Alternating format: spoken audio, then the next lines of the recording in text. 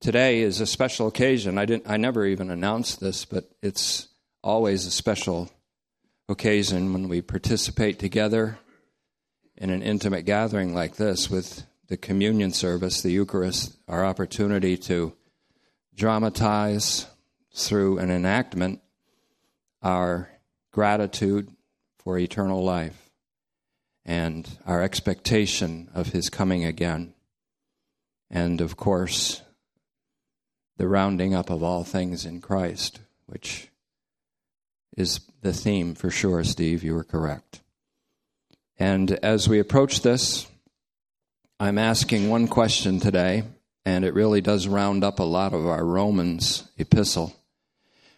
What is life? Life, quits it. What is it? But in my title, I will put it, what is, parenthesis, close parenthesis, eternal life? And of course, our main verse for that is Romans 6:23, but this really fans out throughout all of Romans. The rest of my messages in this Operation Delta, the fourth part of our Romans, the epistle series, is going to be homing in on the heart and center of Romans, which is 8:31 and 32. God is for us is the central declaration. And for us all is the central declaration, 8:31 and 32. So we've discovered that at the heart of Romans, the epistle, there is a lamb. Even as at the heart of Revelation, which we studied for a couple of years, there is a lamb. 28 references to the lamb in Revelation. 28. 4 times 7. And that equals the 4 references to the 7 spirits of God, which is the poetic reference to the Holy Spirit. The Holy Spirit's main function, then, is to give testimony to the Lamb of God. And so we have Him at the center of Revelation.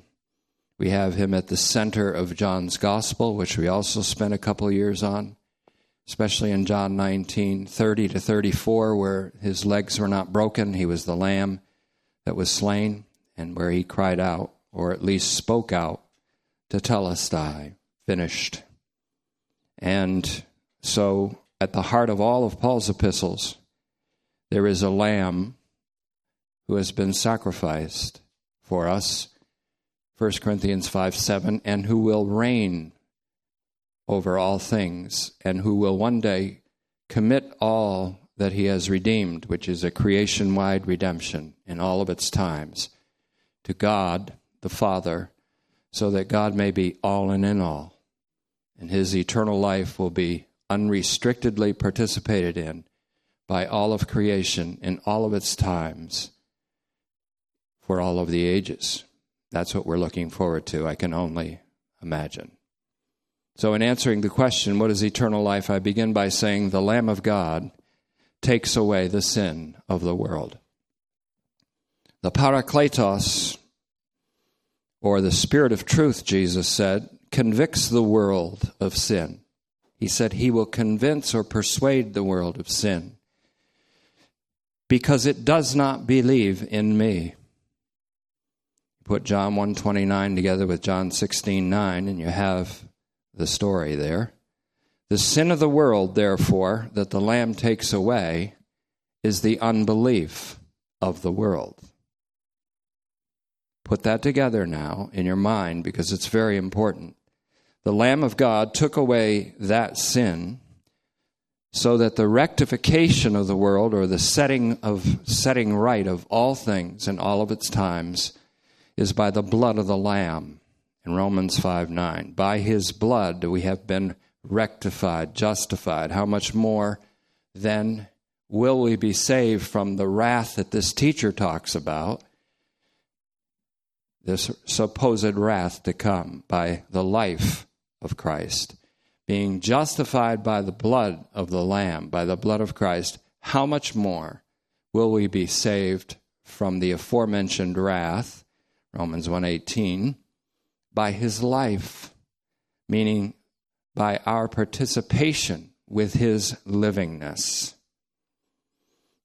This is another way of looking at Romans 11:32, another peak, Romans 8:32, Romans 11:32, two spires or peaks.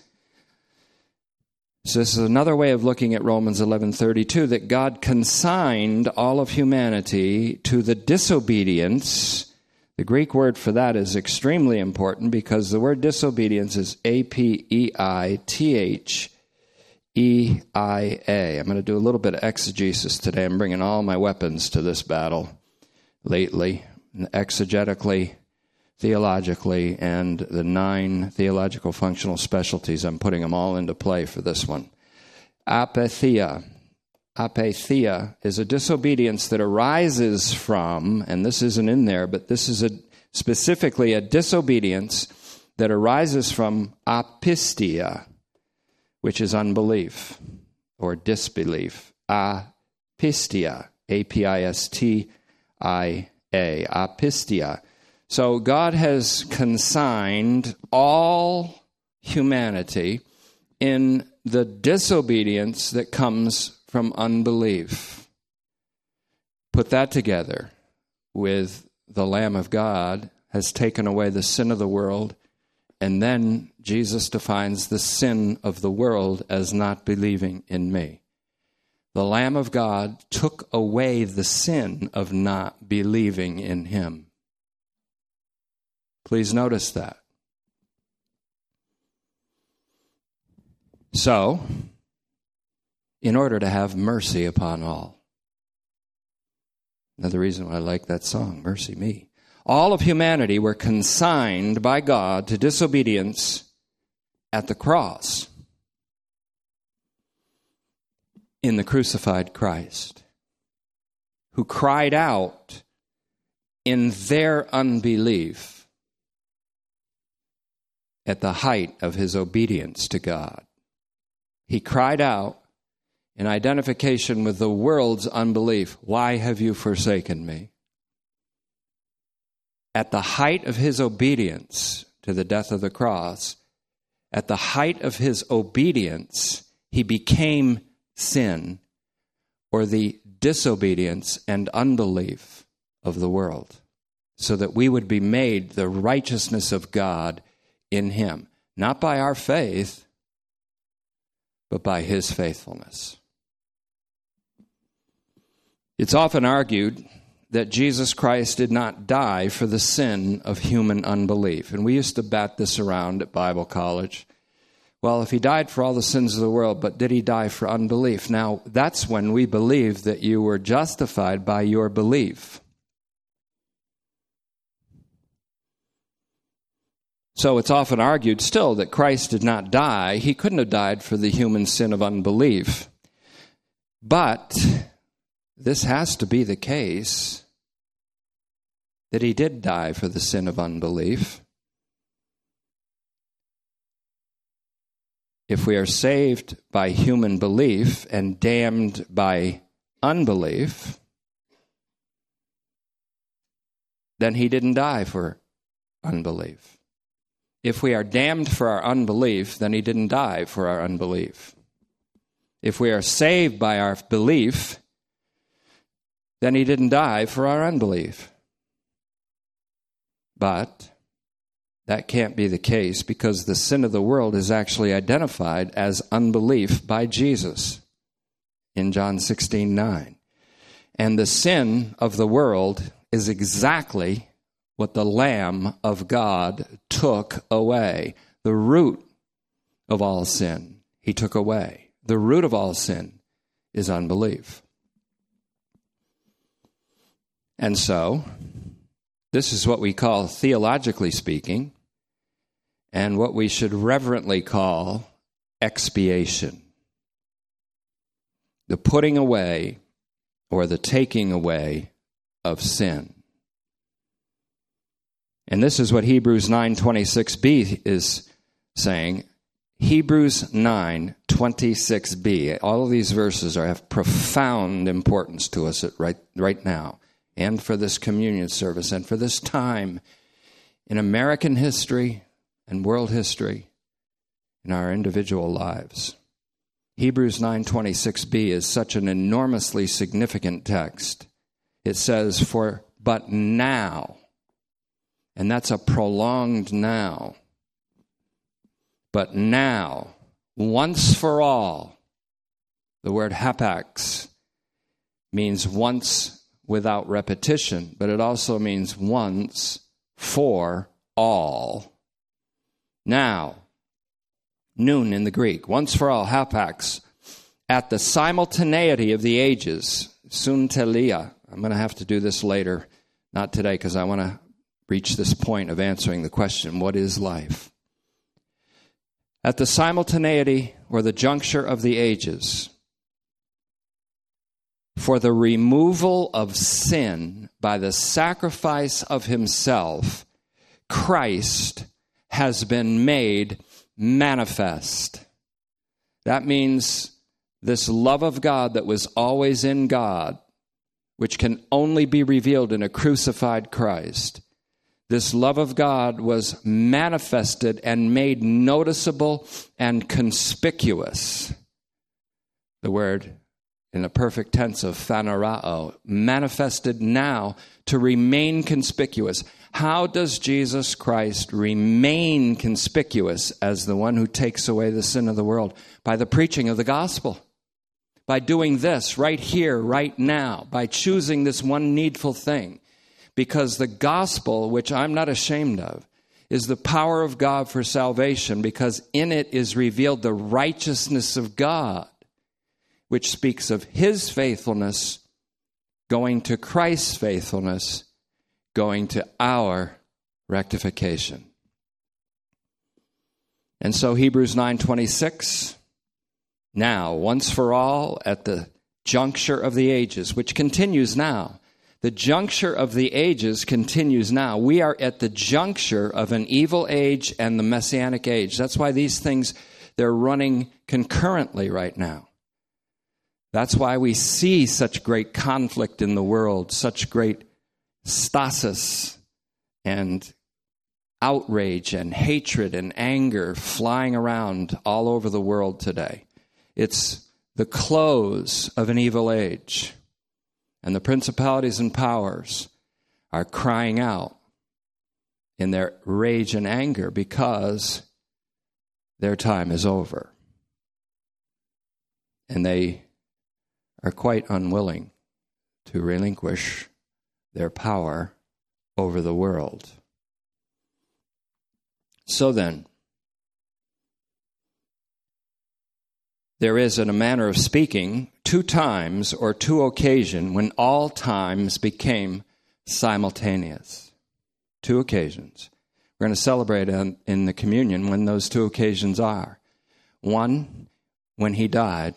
Two, when he comes again. Remember my death, the time when all times became simultaneous, all sins became collected and were judged. And until I come. Also the last words Jesus spoke in John's Gospel, until I come. 1 Corinthians 11, until I come. When he comes, all times will be simultaneous.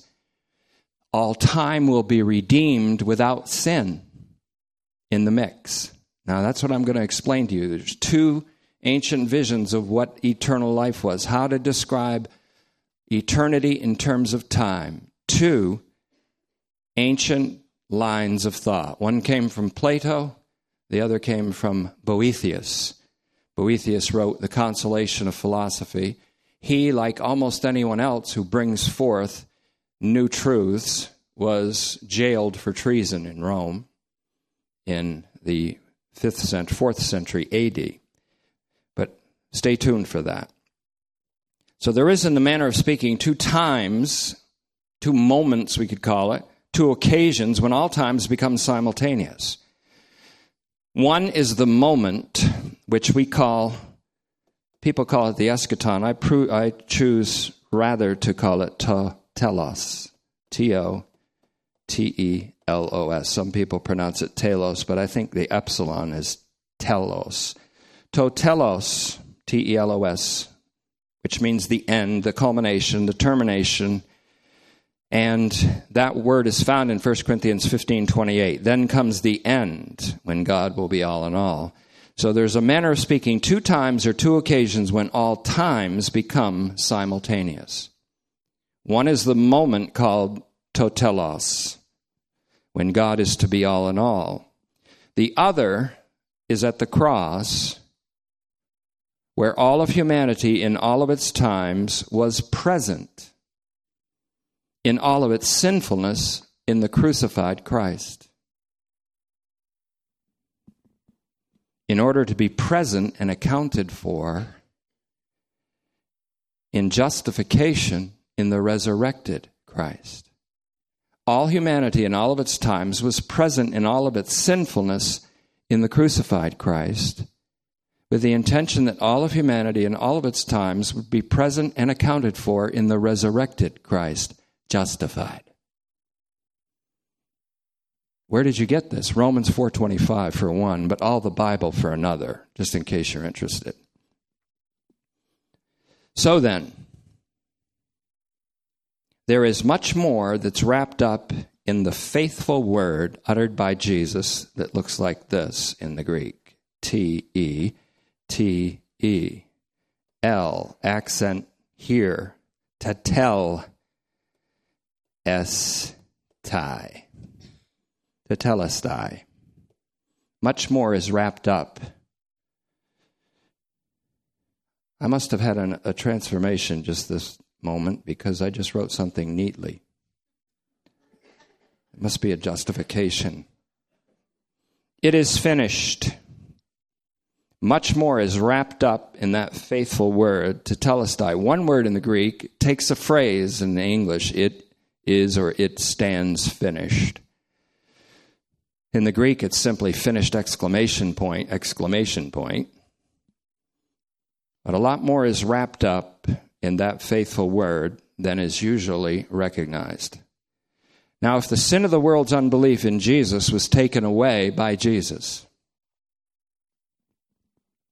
then how can we say that we're justified by believing or by our personal faith? We cannot. And this brings us back to the dialectic or the argument that Paul is having with his opponent in much of Romans. In fact, 1:18 to 4:25, and then again he picks up the mantle and they start fighting again in Romans 9 and 10, sometimes a little bit into 11. Paul is not arguing against a gospel of justification by works with a gospel of justification by faith. He is rather proclaiming an apocalyptic gospel of the justification of all of humanity by the act of God in Christ and the act of Christ in God against any gospel that requires any human action, reaction, or response at all. And this is where the offense of the cross hits home today, because Paul teaches, as the whole Bible teaches, salvation is not a matter of human works, but neither is it a matter of human will. We've been studying this in the midweek. See, I'm not just coming in from a vacuum. He said to Moses in 9:15 of Romans, I will have mercy upon whom I will have mercy, and I will have compassion upon whom I will have compassion. But we fired an arrow from Romans 9:15 to 11:32 where it says, I will have mercy on all. Is God unjust because he decided to have mercy on all? I don't think so. And then in 9:16, Paul concludes, it is not of him who wills. What is it? Election, which is that central part of salvation. It is not of him who wills, nor of him that runs. It isn't of him that gets in to salvation, or him that maintains it by running, but of God who shows mercy. I'll show mercy to whoever I want to show mercy to. Okay, I got it. And I've showed mercy to all. Okay. It's all right with me. It's not of him that wills, nor of him that runs, but of God who shows mercy. You see, I hope you see that. I really do hope you see that. There's 40 years of doctrinal teaching that gets behind this that I'm telling you today. Someone said, how long did you take to prep that message? 4 decades. plus 7 years between my encounter with the Lord in University of Vermont in the dead of winter in 1972, January 23rd, best of my reckoning.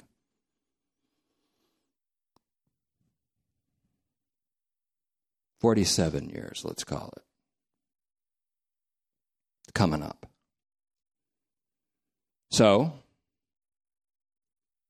Paul isn't arguing against a gospel of justification by works by using the weaponry of a gospel of justification by faith.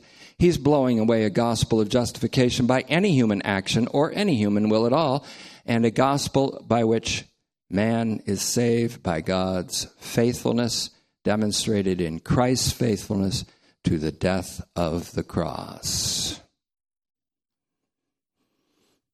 Now, when I preach that, when I say that gospel, or when you do, guess what sometimes God does? Triggers faith in the listener. Faith is something God gifts us with after he regenerates us so that we can discern the totality of his love. The reason God gives us faith is so that by faith we can discern or understand, as Hebrews 11:3 says, the totality of his love, the totality of his love, the height, the depth, the breadth, and the width of the love of Christ that passes knowing by any other perception but faith. I'll be explaining that a little more. So not only, this gospel actually takes the anger right out of a man. It takes the resentment right out of a person. It actually gives someone the opportunity through forgiveness not to be tormented all their life by something done to them in their youth. And certainly, almost everyone here can testify to something that may have been done to them in their past that was traumatic, and in some cases, I know what I would never disclose, horrifying. But I have known two kinds of people. One, the one who has relieved themselves from that trauma through forgiveness of the perpetrator, and the one who has held on to the trauma and let their life be defined by it for the rest of their life. And that allows time to be eaten up by sin rather than time to be redeemed by grace. This is the whole missing message today. The message of Jesus Christ.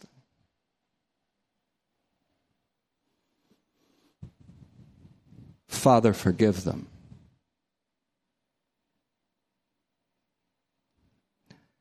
So,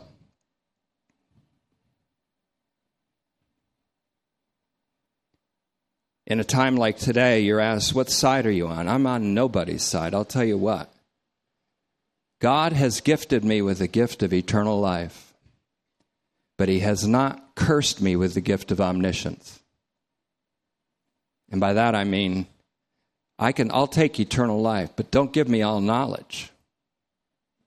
It's the Pharisees that judged all the time because they lived in the ethics of the knowledge of good and evil, where Christianity, as Bonhoeffer said, totally demolishes that whole basis for ethics, the knowledge of good and evil, and presents instead love. Now, Paul is proclaiming an apocalyptic gospel of justification of all humanity by the act of God in Christ and of Christ in God. God was in Christ reconciling the world to himself. Then why does Paul say be reconciled to God? Because he's saying your happiness depends on you being reconciled to the reconciliation that's already happened. Be reconciled to this, that God has reconciled the world to himself, not imputing their trespasses, their sins to them. Be reconciled to God means that God has already reconciled the world to himself, not imputing their sins to him and to them, but instead he made him who knew no sin to be sin, that we might be made the righteousness of God. Be reconciled to God, Paul said. I urge you. He's talking to believers there in that case. Be reconciled to the reality that there is no reality but the reconciliation in Christ Jesus. In fact, there is no other reality that is more important than the reality that is Jesus Christ as our reconciliation. That's a reality that's only apparent to some today, but it will be a reality that will be apparent to all one day. Thank God. So then, Paul is not arguing against the gospel of justification by works with a gospel of justification by faith, but rather a gospel of the act of God against any act of human beings. Not only are human works removed from the equation, but so is human will. The erasure of the human will from God's election is the subject of Romans 9. Explicitly and succinctly stated in 9:16. So then, election, does not depend on a human who wills, nor on a human who runs, but on God who shows mercy. In Romans 11:32, God shows mercy to all of humanity, whom he had previously consigned to disobedience rooted in unbelief. So this, too, is a matter of Jesus Christ and him crucified. In Jesus Christ, having been crucified and resurrected, all of humanity was shown mercy. So God, who announced to Moses, Exodus 33:19, recorded in 9:15 of Romans, I will have mercy on whom I will have mercy, showed mercy to all through Jesus Christ our Lord, who appeared in a moment of the simultaneity of the ages to put away sin by the offering of himself. And here's our passage in Romans 6, my first reference to it, 23. For the wages of sin, the compensation that sin pays out, we could say, is death. Capital D-E-A-T-H. Thanatos is the name. The wages of sin is the death that Jesus died. And the gift of God is the life that God gives gratuitously, entirely freely, through Jesus Christ our Lord. That's Romans 6:23, but stay there. We're going to hover around that verse for a bit. That speaks over to Ephesians 2:8, for by grace you are saved through the faithfulness of Jesus, the Messiah of Israel and the Savior of the world. It is the gift of God, and not of works, lest any person should boast. Not of human works, certainly, but also not of human will. Oh, don't say that.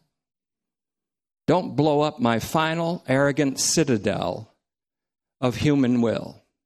The doctrine of hell only exists because human will is elevated above God's saving mercy. I'll say that again for you. The doctrine of hell only survives because those who hold it elevate human will, individual human will, over God's saving, sovereign will to save and to have mercy upon all. I'd have to ask the question, is the gospel being preached in churches today all over the country? I don't know. So little conclaves of people who call themselves Christian, who spend all their time judging ethically everybody else. Is that a Christian church? I don't know. No, it isn't. That's the Pharisee. And the Pharisee cannot be pictured as hook-nosed, lecherous, evil sons of Belial. They are the best that humanity has to offer. But faced with Jesus Christ, man in his best estate is only vanity.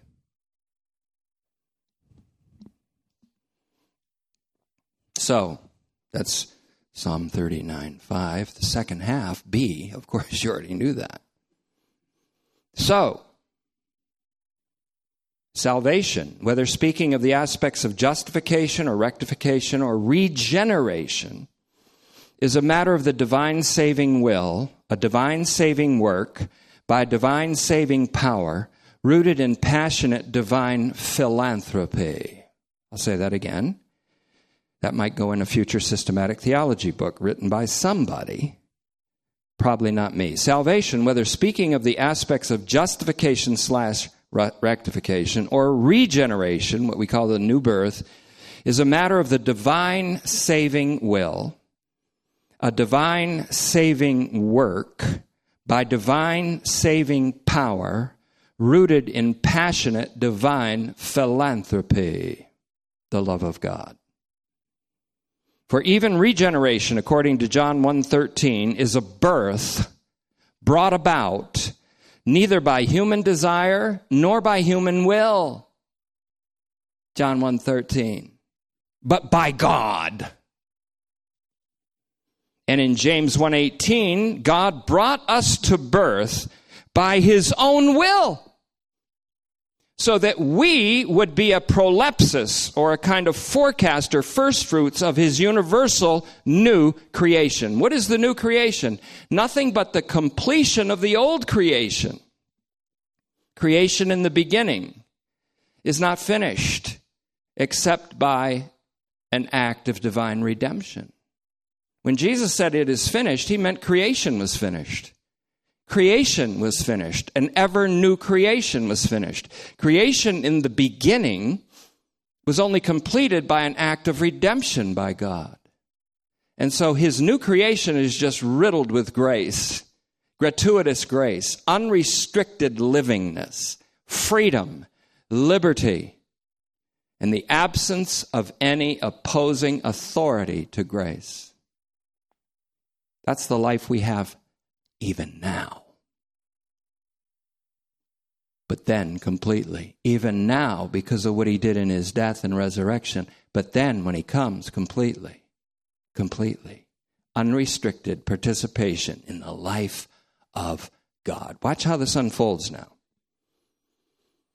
Creation in the beginning is only finished, tetelestai, by an act of redemption. The redemption that is in Christ Jesus, Romans 3:24, which was finished at the cross, to be universally manifested in what to us is a future telos or eschaton at the last judgment. That individual regeneration is by the will and power of God without creaturely cooperation. What did you do when you emerged from your mother's womb? Say, I'm cooperating. No, you just came out and basically wailed. And most of the life is spent wailing. How'd I end up in this place? Well, you ended up in this evil age just so God could redeem you from it and bring you into a creation, new creation that will boggle your mind for eternity. So you can't even imagine. Or you can, but you can't. Individual regeneration, Titus 3:5, by the will and the power of God, without creaturely cooperation or permission, is significant inasmuch as Jesus spoke of the same word, palingenesia, new creation, or again creation, in Matthew 19:28 as a universal occurrence, a regeneration of all of creation in all of its times, of all of humanity, all the angelic realm, which are also affected profoundly and redemptively by the saving work of Christ. All creation. The regeneration is the same, palingenesia, as the universal apokatastasis, Acts 3:21, which is also the same as the anakephalaiosis of Ephesians 1:10, when all things are salvifically, savingly summed up in Christ Jesus. Ephesians 1:10. Hold on to that verse. home in on that verse. That verse is one of the most significant verses in all of the Bible. Individually, then, God calls or regenerates us. He calls us into being as a new creation. God calls things into being that didn't exist before. That's your salvation. How can you say that your salvation is a response of you to God? The response of your old self to God. It is not. God ignores the old self, doesn't even recognize the old self, so he doesn't even recognize the old self's faith or prayers or good works. He brings us into being, calls us into being as something we weren't before, a new creation. Then with the new creation, he liberates our will to the degree that we can actually obey his mandates under the power of the Spirit. So, Titus 3, 5, and 6, it is not according to the deeds of rectitude that we have done, but according to his mercy he saved us by the bath of regeneration accomplished by the Holy Spirit, which he poured out generously on us as part of his promise to pour out his Spirit on all flesh. That's expansion of Titus 3, 5, and 6. 3, 7, Titus, Paul adds significantly, so that being justified by his grace, says nothing of faith, being justified by his grace, you would become heirs of eternal life. And that means gifted with the hope or the expectation of that life that we have being fully realized in bodily resurrection. God makes us heirs of eternal life, and then he gifts us with faith. And faith, by definition, is the assurance of the hoped for eternal life in an incorruptible and immortal human body of glory. Faith is the assurance of things hoped for. Faith is not the means of salvation. Faith is the assurance of things hoped for, by definition, in the Bible. Hebrews 11:1. And through faith we understand. That means in Hebrews 11:3, for example, that the worlds are made or the ages have been programmed by that which we don't see, the divine decrees, etc., divine power. We don't see it, but that was the creation power. So subsequent to regeneration, which God does just because he does it, God gifts us with faith, which is the means of discerning the totality of his love. Regeneration brings us into a participation in the life of God. I'm going to go to phase 2, and then we're going to have the faithful ushers take you to the elements and celebrate this by the dramatic presentation of the Eucharist. Regeneration, the new birth, brings us into a participation of the life of God. God is not a God of the dead, but of the living, because we are all living to him. All are living to him. Jesus said that in Luke 20:38. Argue with him if you have a problem with it. This is how Jesus interpreted Yahweh's self-identification to Moses as the God of Abraham, of Isaac, and Jacob. Jesus interpreted God saying, I am the God of Isaac and Jacob. I am the God of Abraham and Isaac and Jacob after they were dead and buried. Jesus interpreted that as the patriarchs being men who still lived, though they had died and were buried. Now, here's where the second phase and the last phase of the message comes. There are two temporal concepts. How do you define eternity in terms of time? In ancient philosophy, one developed out of Plato, who lived circa around 427 to 347 BC. One developed from the Roman philosopher about 800 years later, Boethius. That's Boethius. Boethius. He should be more famous than Plato because of this, I think.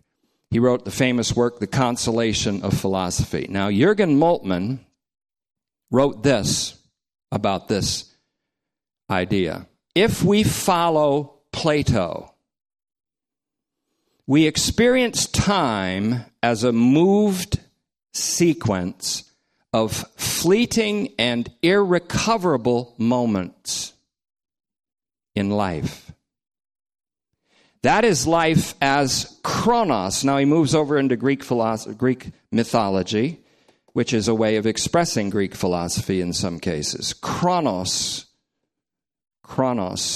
was the famous god. So was Thanatos. Thanatos is the word for death, which Paul said is the last enemy that is to be annihilated in 1 Corinthians 15:26. John apocalyptically portrays this as death being cast into the lake of fire. Death, Thanatos, being annihilated. Kronos means time. He had a brother in mythology named Thanatos. Kronos and Thanatos. In other words, wherever there was time, there was death. The brother of Kronos. So Moltmann is right. Life as Kronos is a sequence of fleeting and irrecoverable moments in life because his brother is Thanatos. Moltmann went on to explain that in the ancient Greek understanding, Kronos, or time, was the brother of Thanatos, or death, and therefore transitory time is merely the time of death. It's everywhere where time is, there's death.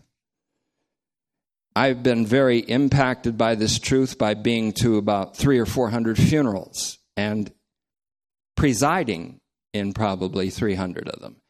And as an altar boy in the Catholic Church, I got $1 for every funeral I attended as an altar boy. Made a lot of money back then. $1 a funeral. You could be sure of one thing, you could still make $1 on any given month or two. Because people kept dying. Get it? Never mind. So the children, here's another thing. Kronos was famous because he did something terrible. He ate his children. He was famous for eating his children. There's a philosophy in our country today that wants to eat the children, and damn you if you stand in the way. Because the concept goes back to Plato, that time is just a series of irrecoverable moments. The Bible doesn't teach that. The Bible talks about doing something called redeeming the time. And God redeems time. God redeems history. God will actually redeem all of your time without sin involved in the mix. So your life will have been well worth living from birth on. He does this in the Last Judgment. The children of Kronos are the irrecoverable moments of time, moments that we can never get back, according to Plato. Kronos ate those moments. On the other hand, Boethius' temporal concept of eternity was expressed by the Latin saying, "Aeternitus est interminabilis vitae tota simul et perfecta possessio." Terribly butchered pronunciation of what in English says, eternity is the unlimited, whole, simultaneous, and perfect possession or enjoyment of life. Do you like Boethius or Plato? I like Boethius. The Boethian concept, in fact, was adopted from theologians from Thomas Aquinas to Karl Barth. Augustine just threw up his arms and said, let's not think of time at all. Let's just think of eternity as the opposite of time. And therefore, God is not a living God capable of human relationships or suffering or passion. He's up. That's that whole thing of, and then death is R.I.P., rest in peace. Because God is at this perfect, impassable rest. He's up there above everything. He's incapable of suffering. He's incapable of relationships because he's in an eternity that is the opposite of time. That's Augustine. Augustine lived before he could get a hold of Boethius' concept of eternity, which I think is closer to Jesus Christ.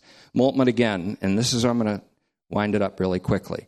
Moltmann again said, applied to God, God's eternity then means God's unrestricted and perfect livingness and his inexhaustible creative fullness of life. Applied to human beings, Eternal life means unrestricted livingness, perfect fullness of life in unrestricted participation in the life of God. What is life? That is life.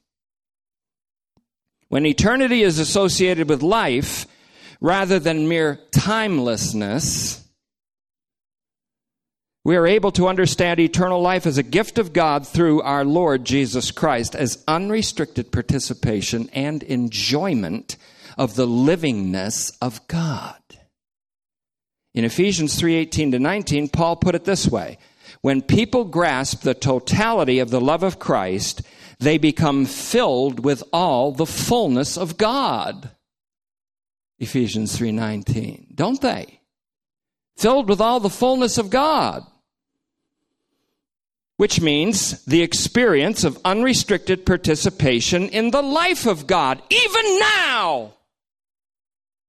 In the midst of an evil age, even now, while we still retain bodies subject to mortality and corruption, even now in some meaningful measure we have this, how much more then when he comes and we're changed in a moment, in the twinkling of an eye. So, this is also known as Romans 8:21, the glorious freedom of the children of God. Glorious freedom of the children of God. God is not like Kronos, listen carefully. God is not like the god Kronos in Greek mythology who eats his children. God eats the sin of his children.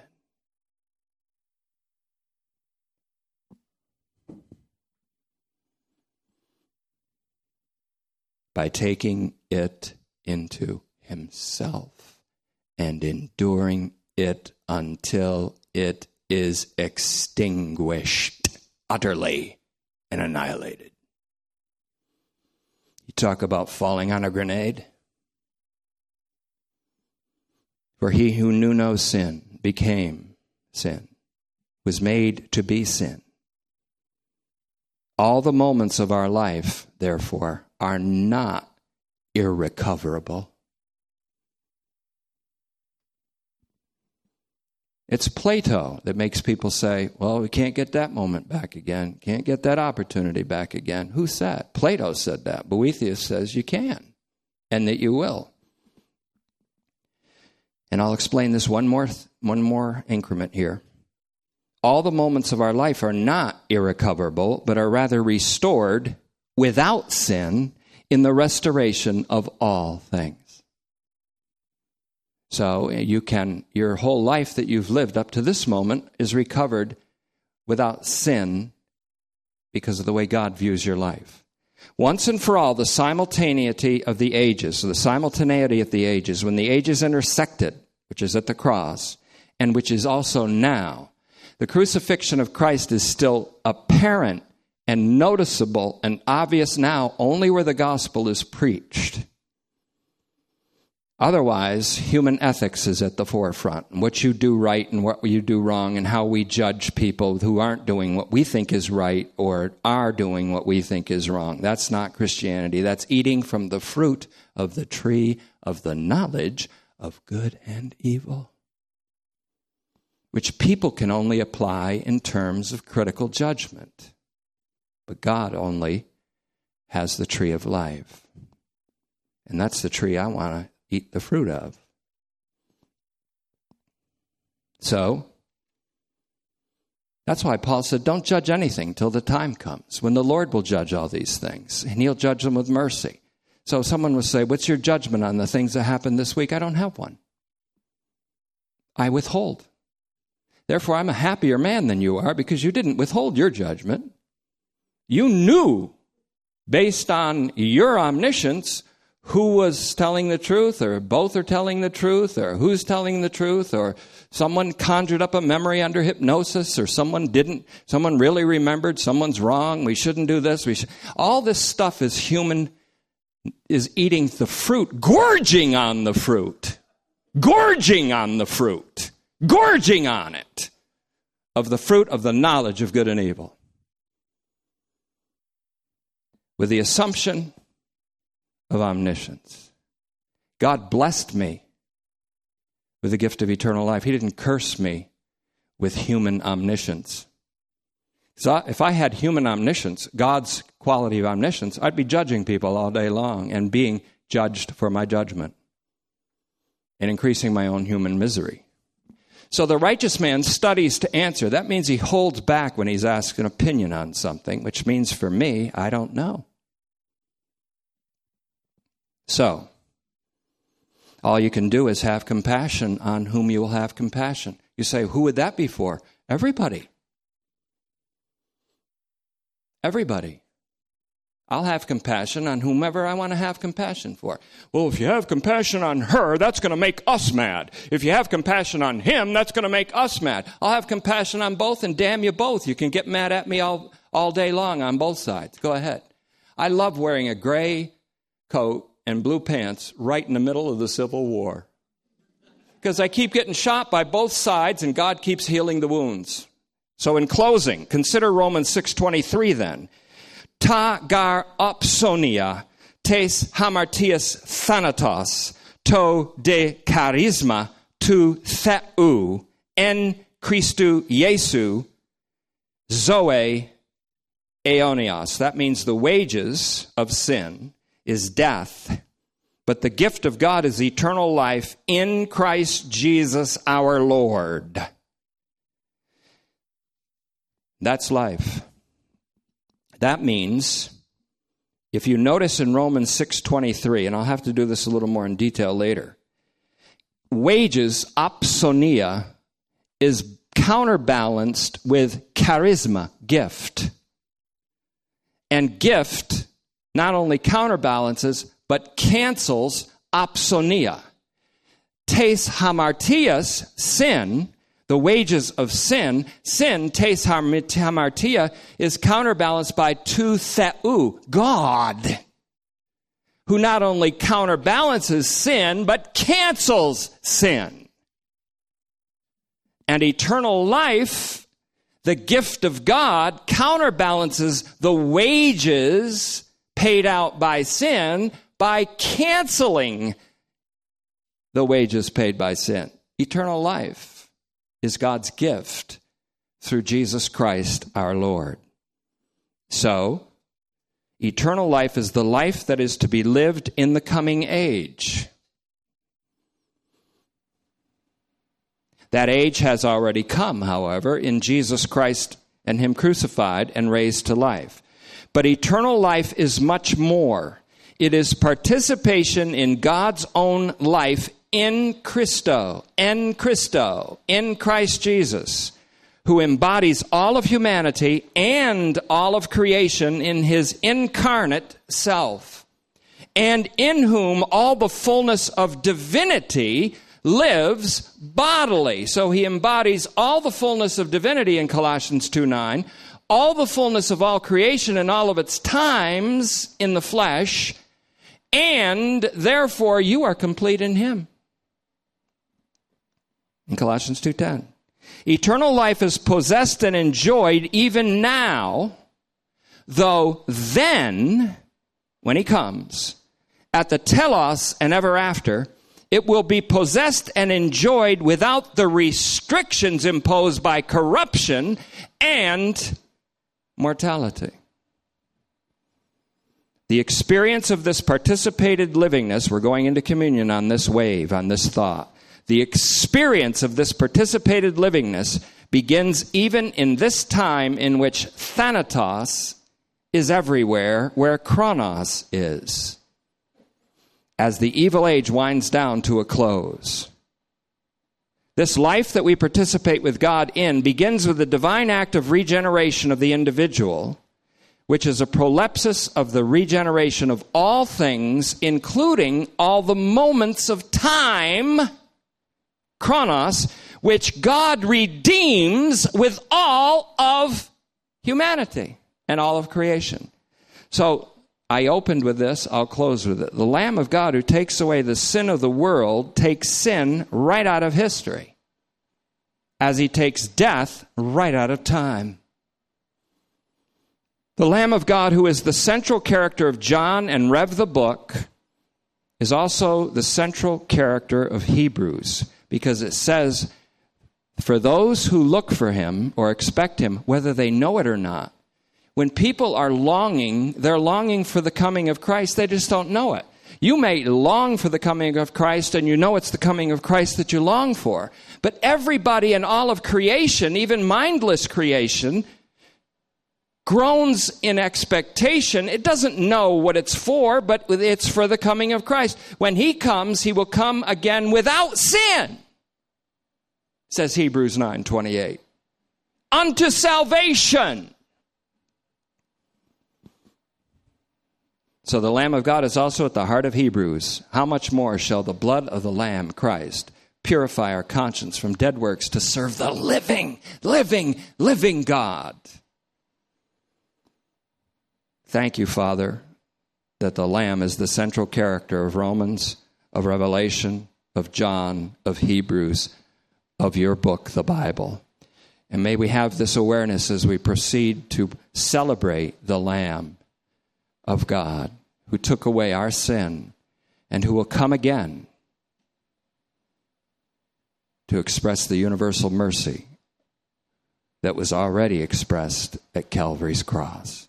Please follow the lead of our capable ushers to the elements. All are welcome to participate in this communion, to celebrate your union with Christ and your participation with his life, rooted in his death. So all are welcome. Nobody's obligated. How much more meaningful to us now is this Eucharist, which means thanksgiving. This church has been my prayer that this assembly would be like the 10th of the 10 lepers, the one that turned around and came back just to say thank you. And that's what this is. The communion service, we call it, is we who have been cleansed of our sin, turning around to say thank you to the Lord Jesus Christ. He said, as often as you do this, you do it in remembrance of me. Fond recollection. This isn't some religious thing. This is a fond recollection, an affectionate recall of our Lord Jesus Christ. And then a profound appreciation. He said, remember my death until I come. How much more meaningful now is this service to us than before, maybe, when we were younger, when I was a child, when I was told I had to do it, or else I'd have a mortal sin on my soul or something, or some other kind of threat, and it took away all the joy of it. And I'm not demeaning at that time in my life either, but how much more meaningful is it now that we know that we are at the juncture of the ages, that we are in the evil age, but the night is far spent. That night is far spent. It's almost over. That the new light, the light is shining already with the resurrection of Jesus Christ already. And how much more now that we know that in the juncture of the ages, we are at a place where we are most privileged. In the future, after the coming of Christ and before the coming of Christ, there is not this privilege for us to look back at the death of Jesus Christ and look forward to the coming of Jesus Christ. At his death, the mercy of God was shown to all humanity, or had upon all humanity. In his coming, that mercy will be demonstrated demonstrably for all to see, for every eye will see him, even those who pierced him. Those who pierced him is all of us. And we will appreciate it so much that in exchange for our sin, he loved us, forgave us. All the stuff that makes life so agitated and anxious and reactionary and angry and hateful and spiteful and all that stuff gone when he comes. But even now we have this life. That's what we celebrate today. We eat this bread in memory of him, which is his body. his incarnate self in which he has received the sin of the world and extinguished it in his incomprehensible death. The fruit of the vine that we drink celebrates the blood by which we are justified, the blood of a new covenant, he said. A new covenant whereby God promises, I will write upon your hearts my laws so that you will do them and be caused to walk in them. And I will put my spirit in you and you will fulfill my ordinances. But all those ordinances add up to one thing. You will love the Lord your God with all of your heart and mind and soul and strength, and love your neighbor as yourself. Remember my death until I come. And that night, he took the bread and gave thanks for it. That's why we call it Eucharist. Eu carries grace. And he broke the bread and he gave thanks and ate it. Let's eat the bread. In the same night in which he was betrayed, he said, this is the cup of the new covenant in my blood.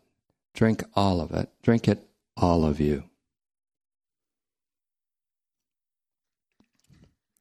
And that night, at the institution of this wonderful celebration, right in the midst of the Passover, they closed with a hymn, which is a celebration, a song of thanksgiving. We're going to do that too. That's basically our custom and our tradition. So you're dismissed and you can exit as we sing, and please dispose of the cups.